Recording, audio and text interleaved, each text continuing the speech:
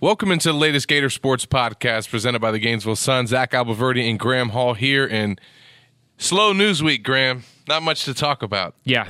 I think there was an NCAA volleyball tournament last week. Mary Wise had her 1,000th win. But besides that, not too much is going on. Shout out to Mary Wise. Absolutely. The first and only female head coach to reach 1,000 wins in Division I.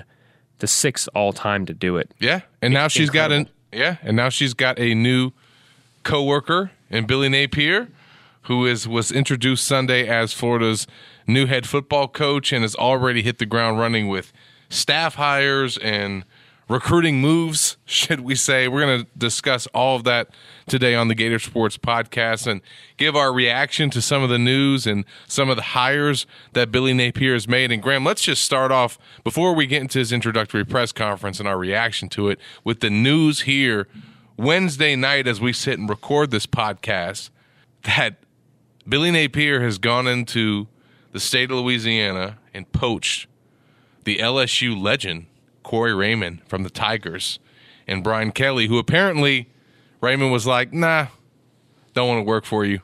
I'm going to go join Billy Napier at Florida. So huge hire for Napier as he's starting to put together his staff. I think it's a sign of how well respected he is in college football right now, despite only having 4 years of a head coach under his belt. We saw Nick Saban come out last week and say, I don't have a bad word to say about Billy Napier. You've heard Scott Strickland now repeatedly say this is a guy, when you talk to people, you heard the praise of how genuine, humble, just the entire list that Scott Strickland, I think it was 8 adjectives of how he described him.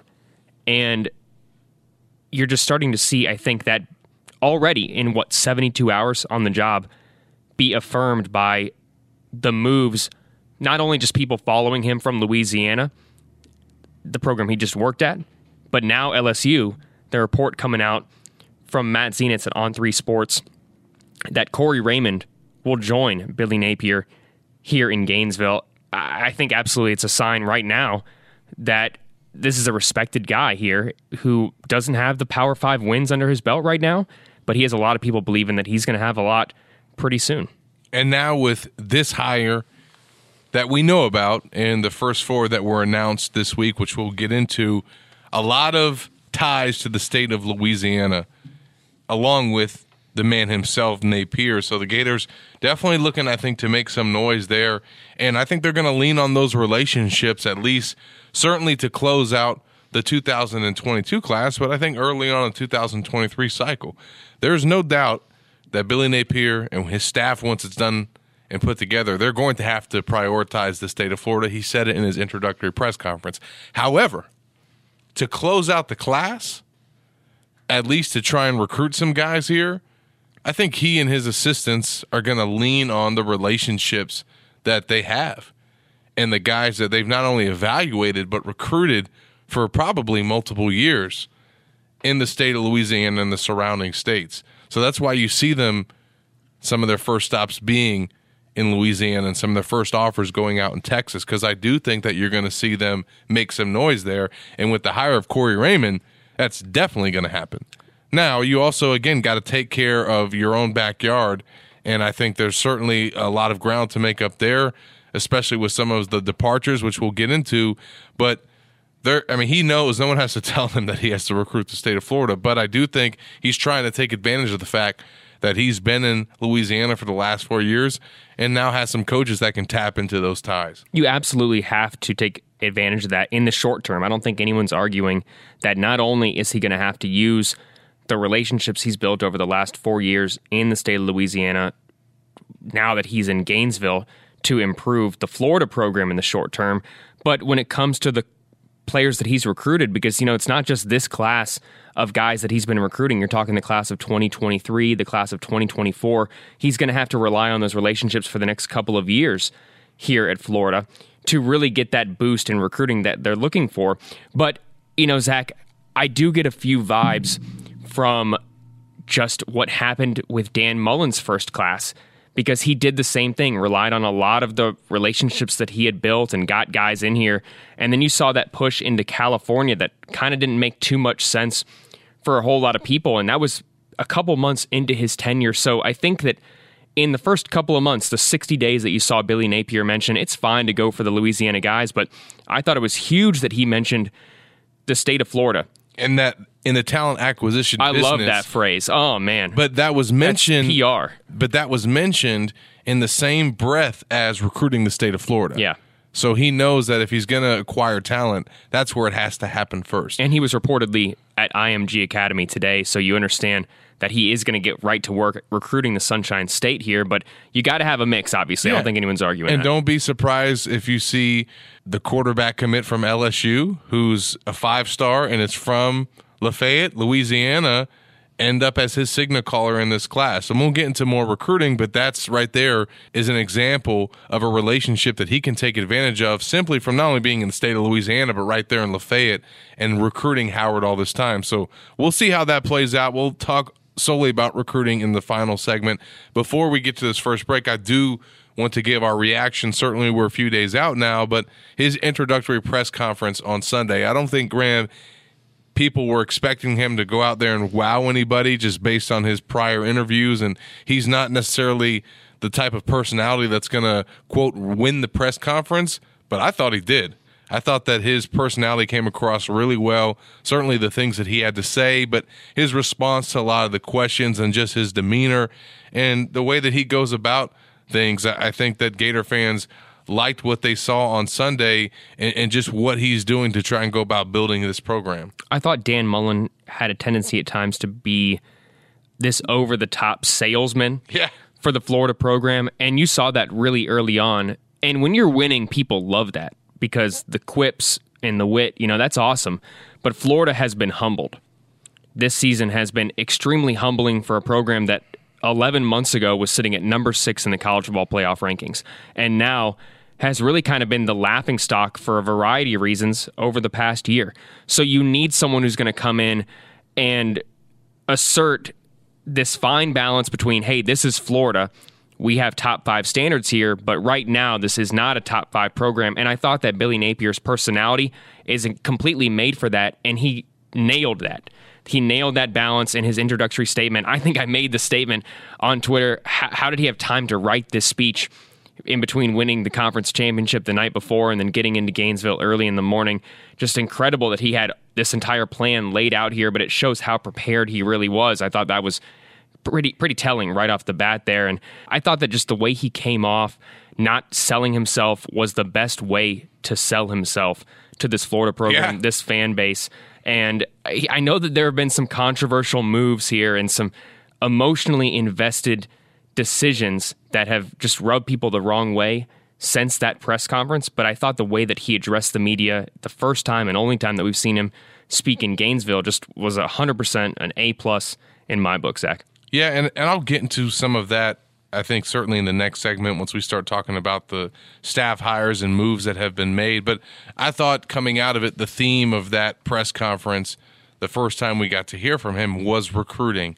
And not just recruiting for this year and that as a topic, but more about how they're going to go about doing it with an unprecedented army of people, as Billy Napier said, and a plan that they're going to put in place that really focuses, I think, on building the roster the right way, and I think taking a patient approach. And he, I think, cautioned people right there in that introductory presser that we're not going to rush to sign a bunch of guys. We may not sign many on Wednesday once the early signing period kicks in, and we're going to take our time to evaluate and get to know these guys and not, to take his term, not just elope right there really quick before signing day. So I think that for a lot of fans that are recruiting hungry and they want to see this class kind of shoot back up the team rankings, it's going to take some time. And I don't know necessarily if it's going to happen right away. It might not be until the signing day in February where we really start to see some moves for this class. Now, I do think there's going to be some signees once they get to the early signing period, but he has a plan certainly in place that he's taken from his time at Alabama, time at Clemson, and then implemented at Louisiana. And this support staff and the recruiting staff is going to get much bigger than what we've ever seen at Florida, and they feel like that's what they need to try to take this thing to the next level. He mentioned the investment that Scott Strickland yes. was willing to make, and that was a big reason why he accepted this SEC job. We knew that teams had made the run at him before, and I don't know if the other ones were necessarily well positioned to do what he was looking for. And I think just to chime in on that real quick, I asked Scott, and he had to give a politically correct answer, but he mentioned the fact that he was willing to give Billy these upgrades and these more resources and finances for recruiting based on his pitch. And he was like, hey, when somebody comes to you asking to invest in their company and they have a good business model, you're willing to do it. And for Billy, he had a great plan and something that made a lot of sense. And I kind of thought, and certainly what we've hear a lot with Dan Mullen and the knock on him and recruiting and kind of how he structured things, I don't think it was a situation where he or certainly anyone on the staff was asking for things and it wasn't something that Scott or the UAA would deliver. I think Dan probably felt like he had everything that he was wanting or needed based on how much he prioritized recruiting, which, as we've come to know, wasn't a lot, or certainly as much as the recruiting junkies like Billy Napier. So I think those resources have always been there. I just don't know if maybe Mullen was pounding on the table for them in the way that a guy like Muschamp probably was, and certainly now Napier.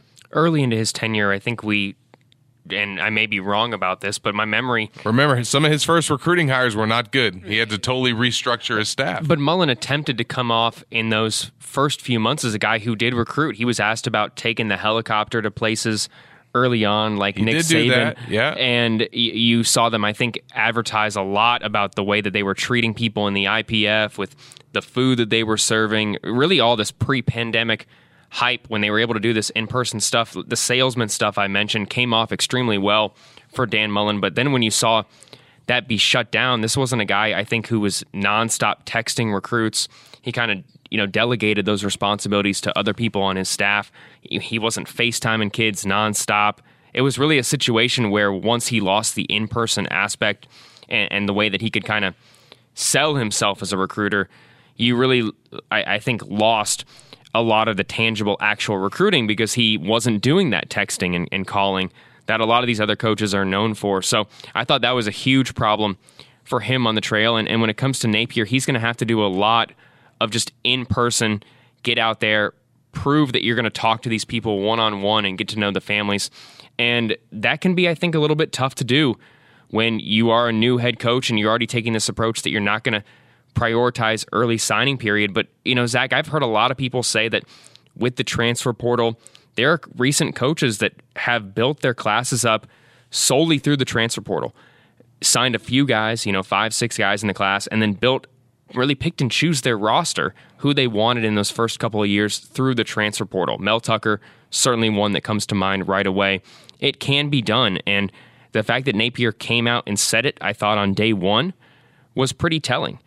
It'd be one thing if he said, hey, we're going to try and sign a whole bunch of guys, and then they strike out and miss, and then they go to the transfer portal. But saying right away, off the jump, we're not going to sign many, you're going to be frustrated with me, I thought that was huge for him.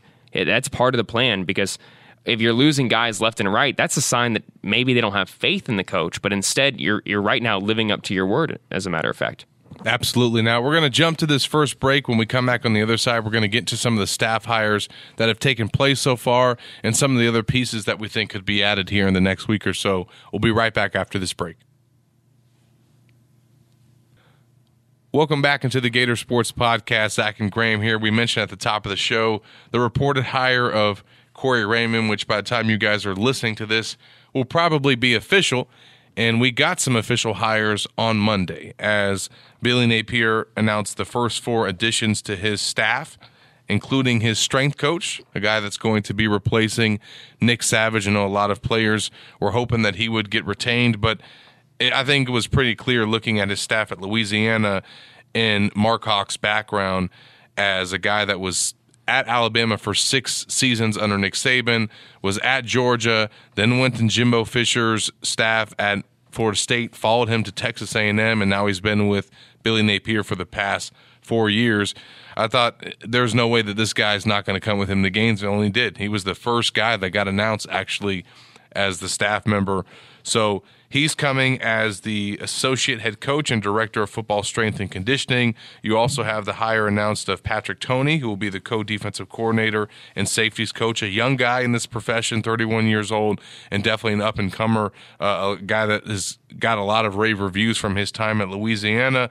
And then I think one of the best hires so far that's been made, another guy with some LSU ties, running backs coach and associate head coach on the offensive side, Jabbar Jalouk, who's a former LSU assistant, a guy that tutored Leonard Fournette before he went on to the NFL, and you already saw him show Jalouk some love on Twitter once that hire got announced. So, and then the final guy that was announced so far is Ryan O'Hara, who's going to coach the quarterbacks with Billy Napier, and he's an offensive analyst. So they've already kind of hit the ground running. There's, I think, probably at least a half dozen or so more guys that have already came from Louisiana, just haven't been officially announced yet, but they're already here working in Gainesville. And I think before we talk about some other potential additions, what are your thoughts on those first four names and some of the guys that are coming over with him, all four from Louisiana?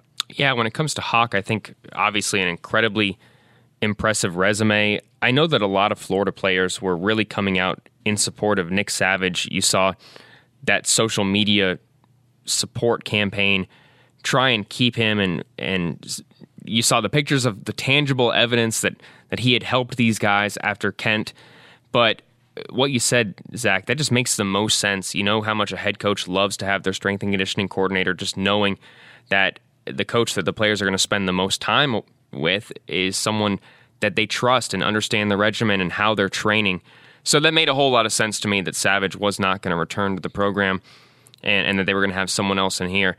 As for Toney, we've heard that this is a guy who's just incredibly intelligent, and what a 180 in terms of scheme from Todd Grantham, just in terms of the willingness to adapt and learn and study the game and how it's changing right now. You hear that Toney's really one of these guys who pays a lot of attention to how the game is shifting and how he can help his defense that year benefit from the way the game is adapting. So I thought that was an incredibly obvious move in a sense, but a very intelligent one. And we still don't know if he's going to be the defensive play caller because he is the co-DC. So there could be somebody else that's coming in that is a little bit more experienced or certainly has been at the Power 5 that might get the nod in terms of play calling duties. But that's to be determined. We do know that Billy Napier is going to call the plays on offense, and we'll see. There's still some more hires to be made to fill out this staff. He has basically informed every assistant except one that they're not going to be retained. Now, it's my understanding that some of the guys were going to be evaluated, but right now the only guy that's still hasn't cleaned out his office and is expecting that he's going to have a shot maybe to stay on staff is Christian Robinson. Now, my understanding that was that he was being evaluated as a potential staff hire. When that decision could be made, we'll find out. But everybody else, certainly guys like Garrick McGee with Billy Napier announcing the addition of Ryan O'Hara, you knew that he was not going to be retained. And then certainly with Jalouk coming over, Greg Knox is not going to be retained. So a lot of these guys have come out and said it, like Tim Brewster basically wish goodbye to Gator Nation. I thought he was a guy that might have a chance to stay, but I think that now that we've seen some of these hires already made and he's brought over a lot of guys from Louisiana, the majority of the guys that he's going to take, I think, have already come. Maybe there will be one or two more hires that come from Louisiana, but I also think that some of those guys are going to stay on staff with the tight ends coach who got promoted to take over for Napier as head coach. So certainly not everybody's going to come, and he's going to have to make some hires with some guys that have some SEC experience and also some ties to the state of Florida. And I think for these final hires, and as he fills out his staff, Graham, you're going to see that. You're going to see some guys that have either been in the SEC, have ties to the state of Florida, or I would not be surprised, especially along the line of scrimmage, to see some guys come over from the NFL. I'm with you on Tim Brewster. I just don't know if you can get a more experienced tight ends coach who's already right here in your backyard, has been recruiting these players, has a familiarity with your tight ends who are clearly some up and coming pass catchers in your offense, no matter how you decide to use them schematically moving forward. And I look at Christian Robinson as this guy who's going to have a ton of offers. And if you aren't going to immediately make a move to retain him, I think that kind of sends the message loud and clear. And he's so, just like Nick Savage, loved in this locker room that if you're not going to be listening to that, maybe he's just being kept around to make the players kind of happy right now in the interim to ease the transition a little bit further right now. And so I just would caution anyone thinking that there's going to be any retentions in that regard from any of the past staff. We've known that there just seems to be this onus on starting fresh here from Dan Mullen, and that makes me think that from recruiting to coaching staff, you're going to see all new guys coming in here. But if they do end up retaining Christian Robinson, I think that would be a very, very smart move for the players currently on the roster, because you've seen in the past it'd be tough for players to buy in by spring practice, by those January workouts. And if you really want to get the most out of them, even if it's just that first year, having one person, one familiar face that is a coach to reassure you, hey, listen, we're still in this, I'm not abandoning you. You know, the work that we did last year was not all for naught because I'm still here, I'm still doing this. I think that can raise the ceiling a little bit. And Christian Robinson is a player's coach. You saw him tasked with taking over the defensive coordinator duties when Todd Grantham was dismissed.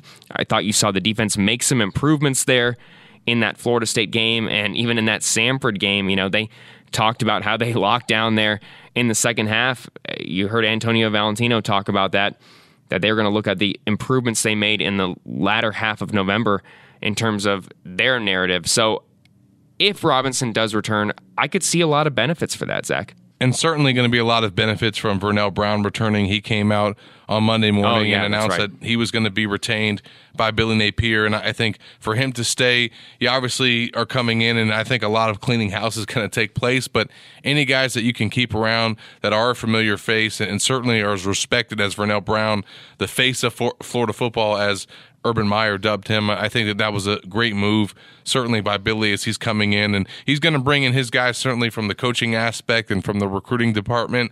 But Vernell made a lot of sense, and I think that was a hire that a lot of people were expecting. So we're going to jump to this last break. When we come back, we're going to recap all the recruiting happenings that we've seen so far in the first week and where things are headed as we approach the early signing period. We'll be right back after this break. Welcome back into the Gator Sports Pod. Zach and Graham here. And Graham, there's been a lot of movement this week on the recruiting front since Billy Napier was hired. We expected that there was going to be some defections, maybe not this many this fast, but he clearly is coming in with a plan in place, and he wants to take his time with these evaluations. And I don't think that he was ready to maybe sign a lot of guys that had been committed simply just off of that. He's going to want to take a chance to get to know them, evaluate them. And I think there's going to be other guys that he feels like simply don't fit his scheme or maybe what he's trying to build roster-wise. So there's been, I think, 5 decommitments since his hiring, and there were 2 on Tuesday night with Nick Evers and CJ Smith, and then 2 more on Wednesday. I still think that there's probably going to be a few more to come. And there's not going to be a rush to sign a bunch of guys on Wednesday. And as Graham mentioned, he kind of cautioned everybody in his introductory presser that was going to be the case. But I wouldn't freak out necessarily if you're a Florida fan or you follow recruiting, because this is simply what happens a lot of times when coaches take over and they're going to go after their guys or just kind of restructure the class in a transition year.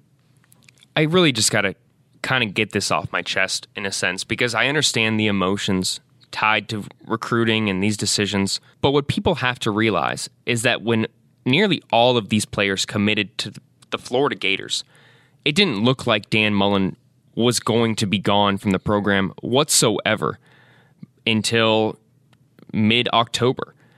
So you know that new coaches come in and then re-offer players. They get re-offered even if they've previously had an offer from the program because it came from a different coaching staff.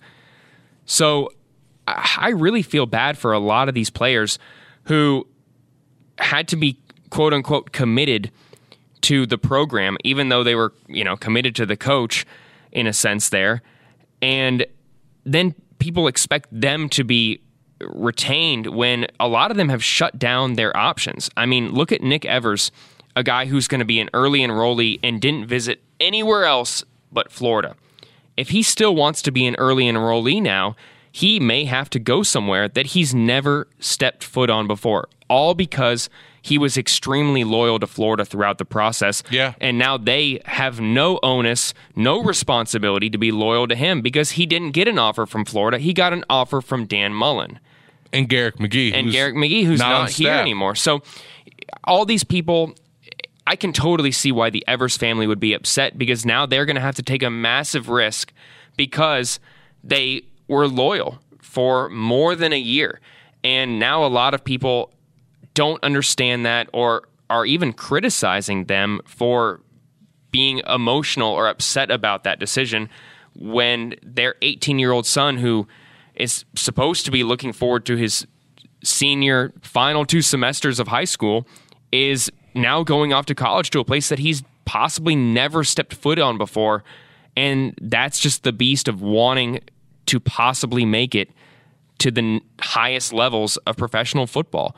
You have to take those types of risks, and people are going to criticize you for it along the way because of a decision you made when you had no foresight that the rug was going to be pulled out from under you in the final hour. Yeah, and I don't think anybody is going to be criticizing these kids. At least I haven't seen that from a lot of Gator fans. I think most recognize what's happening here. And look, at the end of the day, it's an unfortunate situation. These guys are basically, or a lot of these guys, should we say, are kind of casualties of this coaching change. But I will say for all the Florida fans that follow recruiting religiously and have been very unhappy about how things have taken place over the last year plus, you guys wanted change, and this is what's coming with it. That's what I don't get also. All these people who supposedly no longer trust Dan Mullen's judgment are now upset that the players that Dan Mullen recruited wanted aren't coming to Gainesville. And you and I have talked kind of ad nauseum about the mismanagement of quarterback and plugging the holes through the transfer portal, all these things. And now people are upset that you have a coach that isn't going to rush into these commitments when they haven't thoroughly evaluated someone, or maybe wants to take their time on a quarterback, or haven't figured out what the roster needs really are going to be. Because let me add one thing. I think one reason why he's taking a patient approach, Graham, is because there is going to be some transfers that are going to happen after the season. I think there's guys that are about to enter the portal here any day now from Florida's current roster. So we don't know what type of potential exodus could be happening, whether it's 5 guys, whether it's 10 guys, whether it's more than a dozen, and where now your roster needs are going to be. And I think for him, trying to get to know these players, trying to certainly watch tape on the team, and then figure out what's out there, not only from the recruiting front and what's available after the early signing period, but also what's out there in the transfer portal and what potential guys that you can land there to fill your needs. So, look, this was always going to happen once this change was going to be made. Maybe there weren't going to be this many decommitments and this much change this fast, but there's not a lot of time to waste. And also, if these guys aren't going to be part of the new staff's plans, they need to find a new home and find a new home fast, and that's what's happening here. What really is happening here also is that there's just a whole lot of mess going on with the NCAA recruiting calendar. All the additions, the new legislation, you're going to see yearly rule changes. Ross Dellinger from Sports Illustrated reported today that Big 12 Commissioner Bob Bowlesby said the NCAA Football Oversight Committee has discussed eliminating or moving back the January early signing period to January, the early signing period. That just goes to show you that all of these early coaching firings that were made with the early signing period in mind. Or motivated by them. Exactly. Or repercussion, whatever word you really want to use here, now may be having some ill-intended consequences here when it comes to the decisions that these young kids are being asked to make. So you're going to see this consistently change. If you blink, you miss some legislation or a report, a comment, an update, you name it, because This thing is constantly being tweaked. If you are not a coach that is in tune with what is changing, what is happening, you saw Napier lay out his, 8 phases of the year? Yeah, and then there's 6 in recruiting. I mean, that's bound to change as well. Yeah. And if you're not keeping up, you're getting left behind. And there are just so many things here that if you don't have a head coach that is in tune with all these things, it's basically you're not doing the job completely. You're not using all the tools at your full disposal. So Napier's going to be tested consistently on how well he's going to manage all of these revolving things and keeping his nose clean in recruiting. That's something we barely touched on here, but Dan Mullen could hardly recruit over the last year because of the show cause penalty. How Napier navigates all of these things on the recruiting trail, the way it consistently evolves, is going to be a huge thing for him moving forward as well. Absolutely. And moving forward, we're going to have to keep track of all these coaching hires and recruiting movements, and I think by the time we join you guys next week, there's going to be a lot more to discuss and a lot more that's been announced. So make sure you guys stay locked to Gatorsports.com for all of it. We're going to join you guys next week probably for one more podcast before we take a little time for Christmas break and enjoy the holidays with our families. Hope you guys do the same.